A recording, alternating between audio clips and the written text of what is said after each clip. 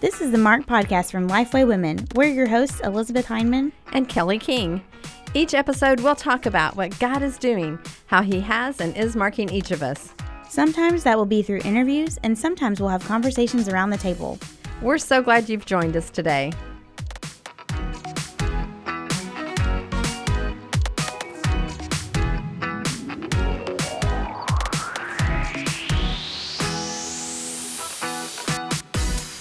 Did you know we have a weekly newsletter? Each Tuesday, we'll drop some encouragement and good news in your inbox. If you're looking for the latest Bible study releases, events near you, giveaways, scripture reading plans, free downloads, and more, sign up at lifeway.com/women's news.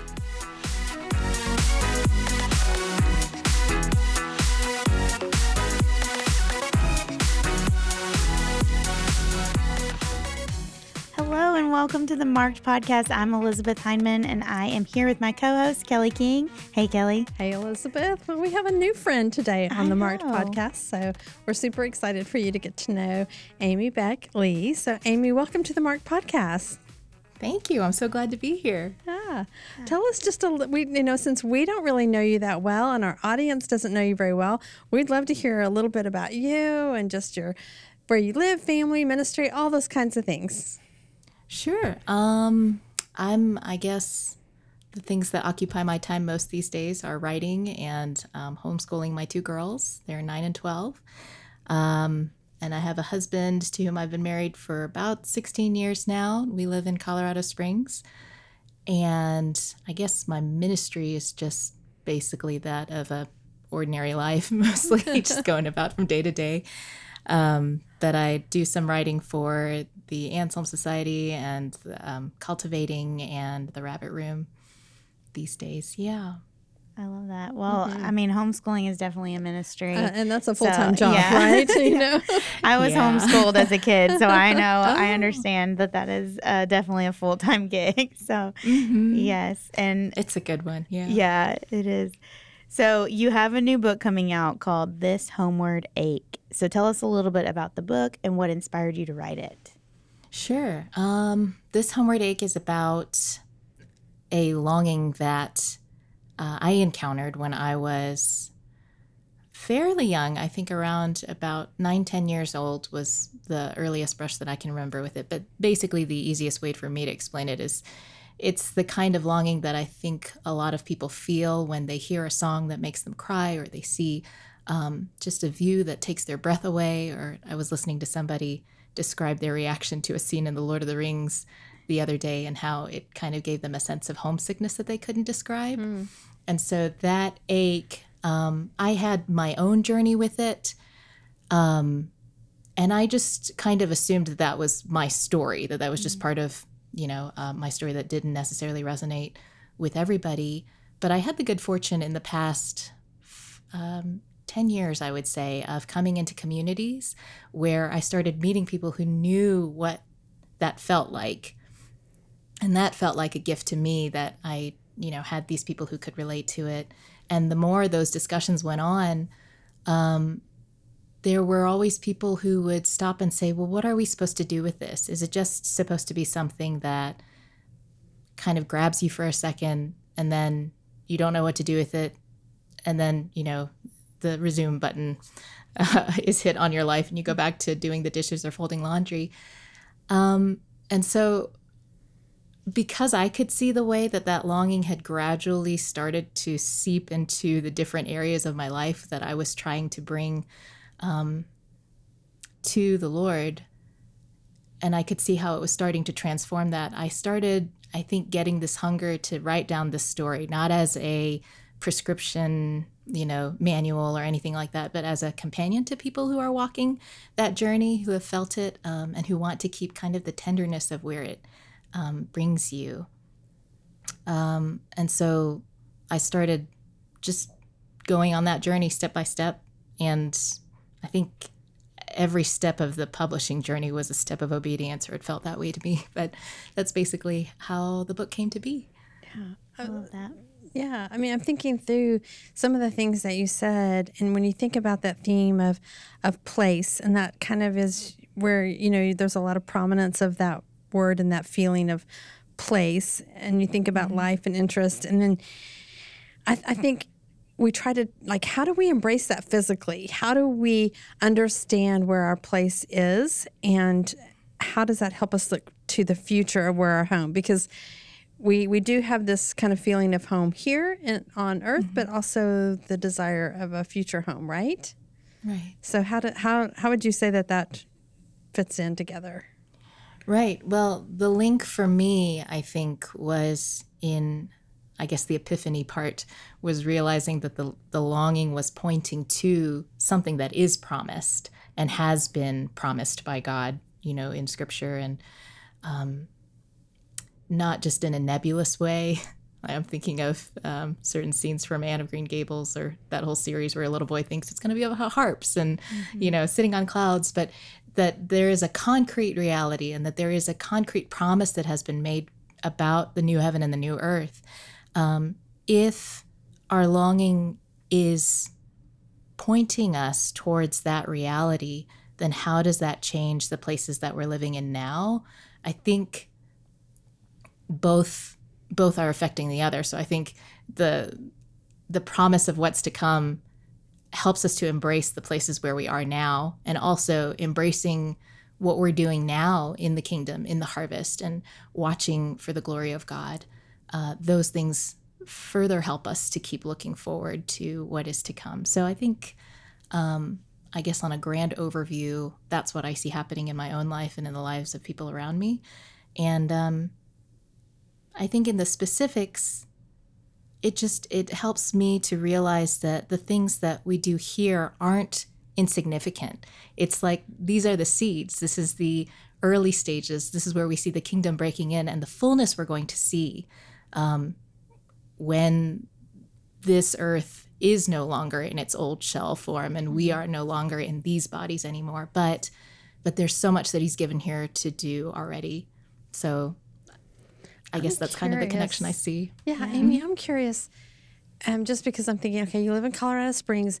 Have you lived in different places, and how have you maybe even experienced that maybe displacement in a physical way of being in different, I don't know what your story is there, but how does that, I know a lot of people move around a lot, and they miss different things about different homes or different places.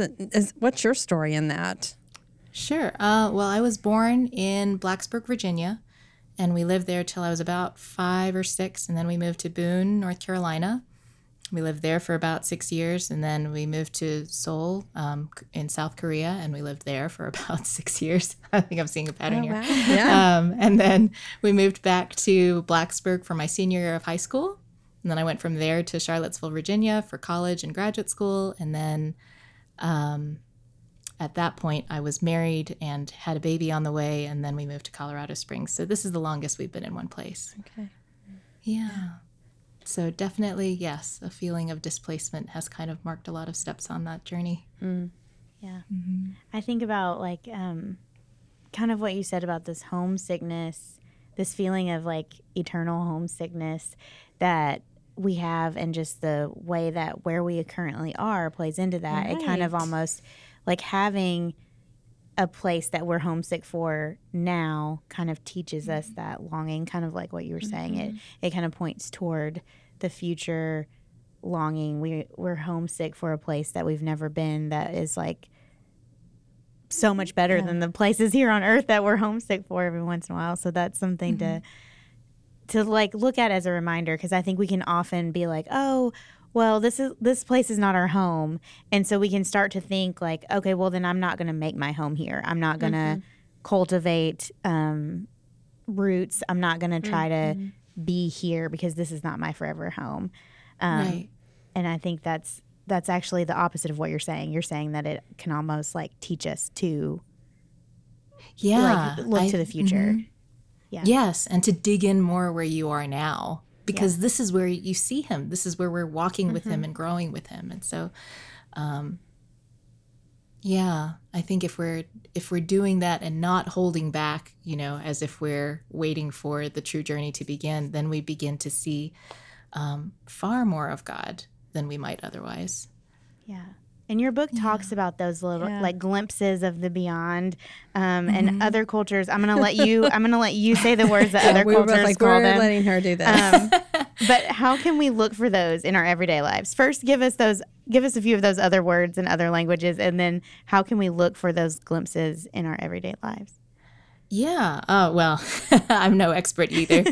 I've definitely been schooled by friends in how to pronounce some of them, and I know my German guttural sound isn't quite good enough either. But so moments like Sehnsucht or Saudade or Hiraeth or Kalmang are some of the ones that I mentioned in my book, just because there seems to be a commonality in these longings across cultures, and they all have different quirks and qualities and flavors to them, I think. But to me, there seems to be a common thread that when we're trying to explain this longing, almost always the definition is for a place that you haven't been, or a place that is no longer reachable, or something that you know is just out of reach. And so I'm sorry, I think your second question was, how can we make room? How can we look for those in our everyday lives? Yeah. Well, yeah, I think to me those instances, as far as I can trace in my own journey, have been moments of grace. Almost like not something that I could manufacture, not even something that I could set up, like and be in the right place and say, okay, I'm ready I'm ready to be hit by this. Even revisiting places or sites or scenes or passages in books, that it's a very elusive thing. It's not something that comes for the asking, I think. But I think there is a way for us to be more attentive to instances when it happens. And it could just be something as simple as, I think what other people have called paying attention to what makes you cry. And it could also, I think, when we're leaving room for that, when we're not being so caught up in the hush and we're in the hurry and the rush of life, that that our minds are too crowded, our hearts are too crowded to pay attention to those things, then it's definitely more difficult. But I think generally paying attention and keeping a slower cadence in life, leaving room and margin for quiet and stillness, I think all of those things help in terms of being receptive to where it is that God is breaking through to us and allowing us to have that taste, that foretaste almost of what is coming, so that I think what it does, having those glimpses, is it helps us to order the loves in our life back into the right place, so that we're not taking the insignificant things and placing them at the top, but we're living for what will last, essentially. Yeah. Okay, I'm thinking of these verses, Amy, and I'm like, tell me Kelly's if pulling up something over here. I know. Tell me if I'm totally like off base here, because I was reading this morning and I pulled it up because like I don't have it memorized in CSB, which that's what we use. So Jeremiah 29, when Jeremiah is talking about the exiles, and he says, "Pursue the well-being of the city I have deported you to. Pray to the Lord on its behalf, for when it thrives, you will thrive." And kind of, I was thinking about that this morning, that really, they were in a place that wasn't home, but they're being encouraged to, to at least seek the Lord in where the home and where they are. But then the verse that we always say, and we sometimes get it out of context, where it says, "I know the plans I have for you, the plans for your well-being, not for disaster, to give you a future and a hope." We tend to kind of put that in the place of now and not the future of the kingdom, right? I mean, does that fit into what your book is about, or am I totally off base? I love that. I think it absolutely fits into what the book is trying to say. And I love that about the Babylonian exile too, because when God gives that word to the Israelites, their longing is to be back home. Their longing is to be where they should be, flourishing and prospering and walking in the will of the Lord. But here they are in a foreign land, and I love that he sends them this word of comfort. I have loved that it's a reassurance. I think the way that I'm reading it is it's a reassurance that they are not outside his will. They are not outside his presence. Even there, he is with them. Even there, he will give this remnant room to flourish and room to do the things that he's created them to do, and that the longing and such living can coexist side by side, I think is essentially what we're being asked to do as Christians, no matter what age we're living in, to take what we've been given, to look forward to what is coming and know that that this is not all there is. That's our comfort, but also it's our motivation, because there is the full fruition of what is to come. Right. That's coming, and we have what is now, but he has also made it so that the people we are now and the things that we're doing now, the work that we're doing now, none of that will be wasted. Even that is part of the journey and the progression towards living with him and being shaped by him, being shaped into more of the Christ-likeness in us, I guess. Yeah. Sorry. Yeah. I don't feel like I'm being particularly eloquent, No, but as long as that that's makes very sense. helpful. Yeah, I think first of all, it's fascinating that all these different cultures have a word or a concept of these glimpses from beyond, as you said. But like, how interesting that they all do, because it is something that we live with. Even like as a society, we just all have this feeling that this world is not our home. Whether we know the reason why or not, Right. we're all very kind of like uncomfortable here to some degree. But We at should be anyway, right? Yes, but at the same time, I think it's like you were saying, like in the passage, they were going to be in exile for, I think it was 70 years, and God knew that. They didn't know that. Maybe he told them in the, you've recently read this. I was reading. Did No, I he say think that it is in exact- there. Yeah, Okay, it is in there somewhere. So, but like, I would be tempted if I did know 70 years, I would just be like, oh, well, then why are we like 70 Maybe years? beyond my lifetime, Yeah, too. Yeah. like it doesn't matter because it's outside of my lifetime, or like 70 years I will live to that, so I don't need to worry about like putting down roots here. And I think that's something that we can take, like you said, no matter where we live, what society we live in, what time period we live in, we're in exile in a way, and so we need to still put down roots, but at the same time live with our eyes open for these glimpses of our true home, because I think it leads us to worship, it leads us to mission, to know like, hey, there's something better, there's a hope that's more beautiful and more, and we just get glimpses of it here on earth. Yeah. And I think I think the part I love about it is that there's part of it, much of it is not formulaic. It's when people have this longing, it's not something that I see broken down into bullet points. It kind of evades description, but it kind of, I guess I would say the effect seems to be that it overflows the hearts of the people who experience it. It gives a certain kind of tenderness and depth and softness, and that's the effect that I see externally. But I feel like that is grace itself, because it keeps us aware of the God that we're going home to, the God who is walking with us now. And it's not just about accomplishing certain works or doing certain things, but it's about how we see him changing us and how we see his work being done in us, and also how we're starting to fall more in love with him. Like, I guess the parallel that I might draw is I have friends who move to different places, and they have to move every few years. And it would be so easy, like you were saying, to just keep your framed pictures in a box and just wait for the next move. But it takes, I think, a certain kind of grit and a certain determination to make beauty and to put down roots, to put your pictures up on the wall, to decide to get to know your neighbors, to invite people over for dinner, to do all of these things that it feels like are so temporary, but it's the making of a life. And in that, it says so much about the expansiveness of the heart and the soul behind it. The person who is choosing to practice that life, you can see them growing almost, I think, in generosity and love and in noticing beauty and in all of these things that, when that person is done with their circuit of military service or transience or whatever, that person is a different person from the person who started out at the beginning. And I think I see that happening just as much, if not more, with the Lord in the hearts of people as I do, ministry agendas getting done or anything like that. Like that is really the breathtaking part of it. So, yeah.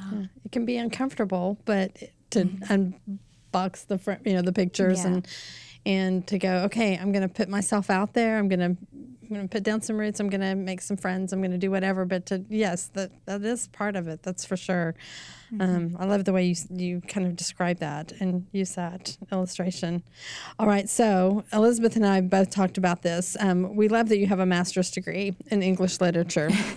We're a little bit of fellow book nerds. I would say Elizabeth even more so than me. But I would say we would love to know who are some of the authors or artists that really inspire you, and maybe there's been some favorite books along the way that have really influenced your own writing. Yeah. Well, let's see. I think a lot of my favorites aren't necessarily the ones I studied in grad school, but Lewis and Tolkien are definitely favorites. I would say C.S. Lewis, but now I'm getting better at articulating why. For Lewis, I would say for his graciousness towards his readers and his generosity and his humility as he writes, his imagination and his reason, really, I think is one of the reasons why I keep coming back to his works. And Tolkien for the language and the tone that he uses and the myths that he builds, that I feel like is still unparalleled, and I love that about him. But other artists and authors I've loved along the way, I'm probably like the Beowulf poet, Shakespeare. I'm kind of drawn, in recent years, I've been kind of drawn to authors who can take really simple language but put it together in very poignant ways. So I guess I'd be thinking of Anthony Doerr and Patricia McLaughlin, Kate DiCamillo, Naomi Shihab Nye, Robert Frost, Anne Porter. I mean, a lot of those are poets too, but I don't know what it is that catches me about that, really. I think I just kind of admire that they can take plain words. These are not people who are, rifling through the thesaurus. They're taking very plain words, but putting them together in such beautiful and evocative ways that I find myself admiring that about them. But what about you all? Yeah. I don't know. Well, you mentioned plain words and poetry, and Billy Collins is one of my favorites because he is just he's right in there. A poet of the people, kind of. I feel like he writes poetry about mundane things, but it's in a way that makes you smile or laugh or kind of even tear up sometimes, but it's very simple. I also love, like you mentioned, Anne of Green Gables. I love Lucy Maud Montgomery and Louisa May Alcott, Little Women. I was going to say that's probably still one of mine. That's my favorite. But also beautiful writing is East of Eden by Steinbeck. That's gorgeous writing. And so I mean, there's a lot. I could go on for days about books that have influenced me because I was an English writing major, but I still read a lot. So I would be stuck. I would have to kind of think through it. It would be but definitely Louisa May Alcott would be probably one of mine at the top when I think of just maybe as a girl, when I read that was just a little bit that you just kind of want that. I had a professor in college that we would go around, the English department would have get-togethers or something, and they would always ask, who's your favorite? Tell your name and, what year you are and who your favorite author is or what your favorite book is. And I would say Little Women or Anne of Green Gables, or really Story Girl by Lucy Maud Montgomery is my favorite over Anne. But I would say one of those. And one of my professors was like, you always kind of apologize when you say it. He said, don't apologize for that. He was like, those women have written very good books. He was like, you just think that they're inferior because they're for young adults or whatever. And he was like, they're not. They're legitimate works of art. Don't apologize. And I was wonderful. I love that he said that. And he was a very serious poetry professor. And just so I love those kinds of things, and children's books are so fun. I think there's it takes a special person to be a children's author because they do have to be a use, good one. Yes, because they do. Well, they have to use simple language, economy of language. It's like a poem. Right. Yeah.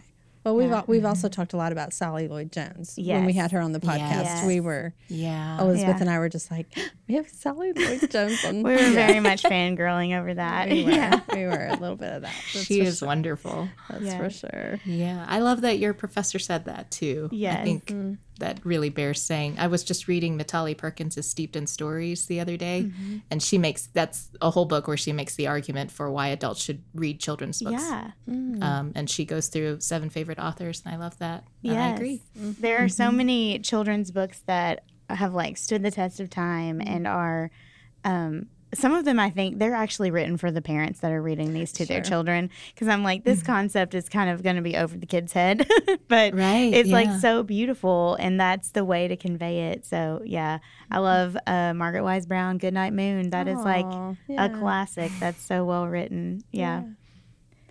Well, I feel like I would like to be in a book club with you and Amy. Like, I feel like it would stretch me too. Yeah, I would love that.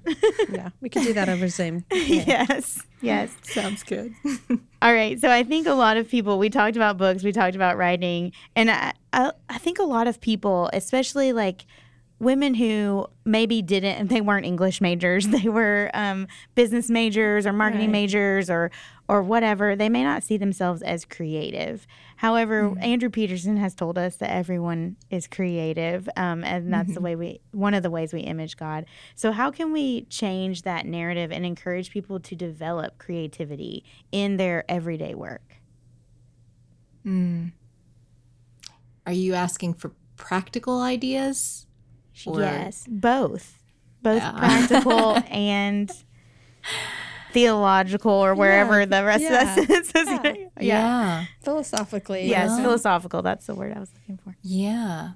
I love what Andrew Peterson says about not making creative a noun, as if that is an office that you hold or something that you have to earn, but it's, it ought to be an adjective. It ought to be a verb to create, because when we create, we're doing so in the image of a creator God. We are living out that portion of ourselves that reflects him. But when it comes to practical means, I think one, I guess, philosophical emphasis, we need to put more emphasis on it, I think, in the church, that creating that, and I think we're getting better at it these days in the church, that serving God doesn't mean that you automatically become a pastor or a missionary, and that's basically all of the choice that you have, but that you can do so as a poet, that you can do so as a chef or a writer or a painter, because when we look at, I think on a personal level, it helps to step back and look at the works that have affected you. So when you think of the things that have kind of pierced your own armor, snuck past the watchful dragons, I guess, as Lewis would say, and kind of taken you by surprise and buried themselves in your heart, they tend to be stories or works of art, or even just an act of kindness creatively done that somebody once did for you. And I think if we look at those things, we start to realize the kind of impact that our lives can have upon other lives in the smallest things. And then I guess, yes, so going back to the practical level, I've had the gift of serving an arts guild for a little while here in our community. And I noticed that one of the things that changed the demeanor of people as they came into the arts guild was that we would start every meeting. We still do. We start every meeting, guild-wide meeting, introducing ourselves, and then we're forced to say what it is that is our main, art-making mode. So I have to sit there and say, my name is Amy. I'm a, and you stop. And you have to say writer or poet or silversmith or painter. And the fact that people have to say that month after month, I think there really was a change that was affected by that, because you have to start to live into it. You have to start to bring your work that reflects it. And just the sheer simple act of introducing yourself that way, it makes you own up to the fact that this work is a part of what you are doing in the world and what you are doing as a Christ follower. So I see little practices like that, shaping the way that we think of ourselves and our work. And I think one of the things, I guess this last thing I'll mention, I was recently talking with a singer-songwriter friend, and we were talking about the people whose work had affected us. And it wasn't so much that those people had won awards or done something, absolutely sweeping, in their fields, but just the fact that they were doing a beautiful work or taking a project and continuing with it enabled the people who are watching to say, I didn't know there was room in the world for things like that. I didn't know you could write a book in that language. I didn't know that you could write songs like this or, come out with 3 albums like this. There are people who are actually paying attention. And it made me really think about how just the simple fact that when you are creative, you are sparking or inspiring somebody. Yeah. And it may be, your child or the person next to you or your best friend. The fact that you're doing it shows that there's room for that, and that our God is a God of so many, his glory is so multifaceted. It takes so many shapes. I think simply existing and doing that work is a testimony to who he is and why it's worth pursuing it. That's good. Yeah. I know I remember that feeling of seeing, and I can't think of who it was right now at this moment, but seeing somebody do something, and I was just like, oh, like that is so, I would have never thought about putting these 2 talents together in this way, and just kind of like, even though, those may or may not be your same talents, but just like, oh, if they can do that, then I could do this thing that I've been thinking about. Or and we talked to a lot of women's ministry leaders, women's Bible study authors and speakers, and they talk about seeing another woman teaching a Bible study, and they were like, oh, I could do that. Like, and so I think there's those reflections in the creativity as well of like, oh, I really like to do this one activity. Like, I really like to make things with clay, or I really like to do this. Oh, maybe I could do that coupled with this other thing. And so I think that's such a powerful thing to think through. Like, not only how can I use my creativity, but also like who's out there using their creativity to inspire, and how could that be an inspiration to others?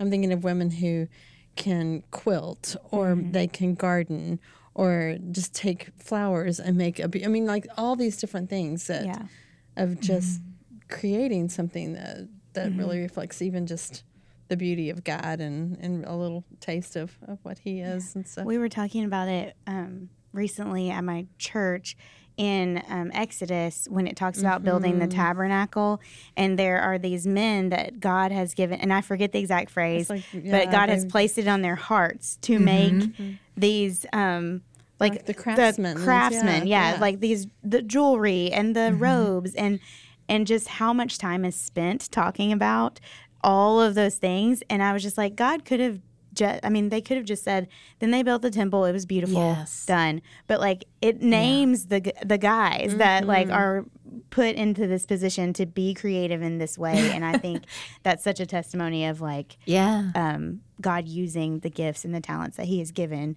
for his glory. So it's always fun. I think their name, one of the guys' name is like Boz something, and I'm always like, Boz, I give people nicknames in the Bible sometimes if I can't remember their names or can't pronounce their names. I want to say it starts with a B and an O, but I could be. Yeah, I think you're right. I can't remember. Boz and Oho or something. Something like that. Yeah, we can look it up. Yeah, we'll look it up later. Those are good nicknames for them. Yeah. Right. Yeah. Okay, we'll get serious here for a second, Amy. So our last question that we always ask our guests is that because we're the Marked podcast, is we want to know, is there something that has marked you in your walk with Christ? Yeah. I would say the theme of redemption. I think the further I go, realizing how badly it is that I've messed up at certain stages in my life, but seeing what he's done with that and being so awed by it that I think that awe continues to transform how I take the next step forward, and how I hopefully more and more am learning to really fix my eyes on him instead of myself. But I see that playing out in almost everything, I would say. Marriage and having kids and raising them and writing and all of that. All of those have, I would say, every single one of those chapters has involved some mode of falling on my face and realizing that I've completely failed, or I'm about to fail, and having to surrender it, and then watching him bring life out of that. So I would say that's probably what I'm most marked by. That's awesome. love that. Well, we told you this before we started the recording, but Elizabeth and I can't wait to get our hands on your book. The Homeward Ache is the name of it again. And Elizabeth, this Homeward Ache. Sorry, yeah. I do have my glasses on. I'm looking. But yeah, Elizabeth, we were talking about just what one of the editors told you was just so beautiful. One of the most beautiful books she's ever edited. So wow. yes, we're excited. We can't wait to read it. And you can read it too. Listeners. It's not available just yet, but you can go ahead and pre-order it, and we'll have links in our show notes to that. But you can go to lifeway.com and search This Homeward Ache and find it and pre-order it, and then it'll be at your house like in a couple weeks. That's right. Yeah. So Amy, thank you so much for being part of the Mark podcast today. And thank you, listeners, for joining us again this week. And we hope you'll be back next week. Bye.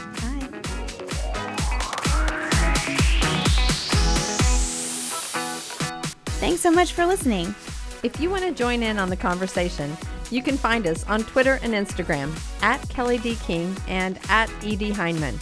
Use the hashtag #MarkedPodcast to connect with us. You can also find Lifeway Women on all social media channels at Lifeway Women. All of today's show notes will be posted at lifewaywomen.com/podcast. If you love the show, leave an iTunes review. It's a great way for other people to hear about the podcast. We'll see you next time.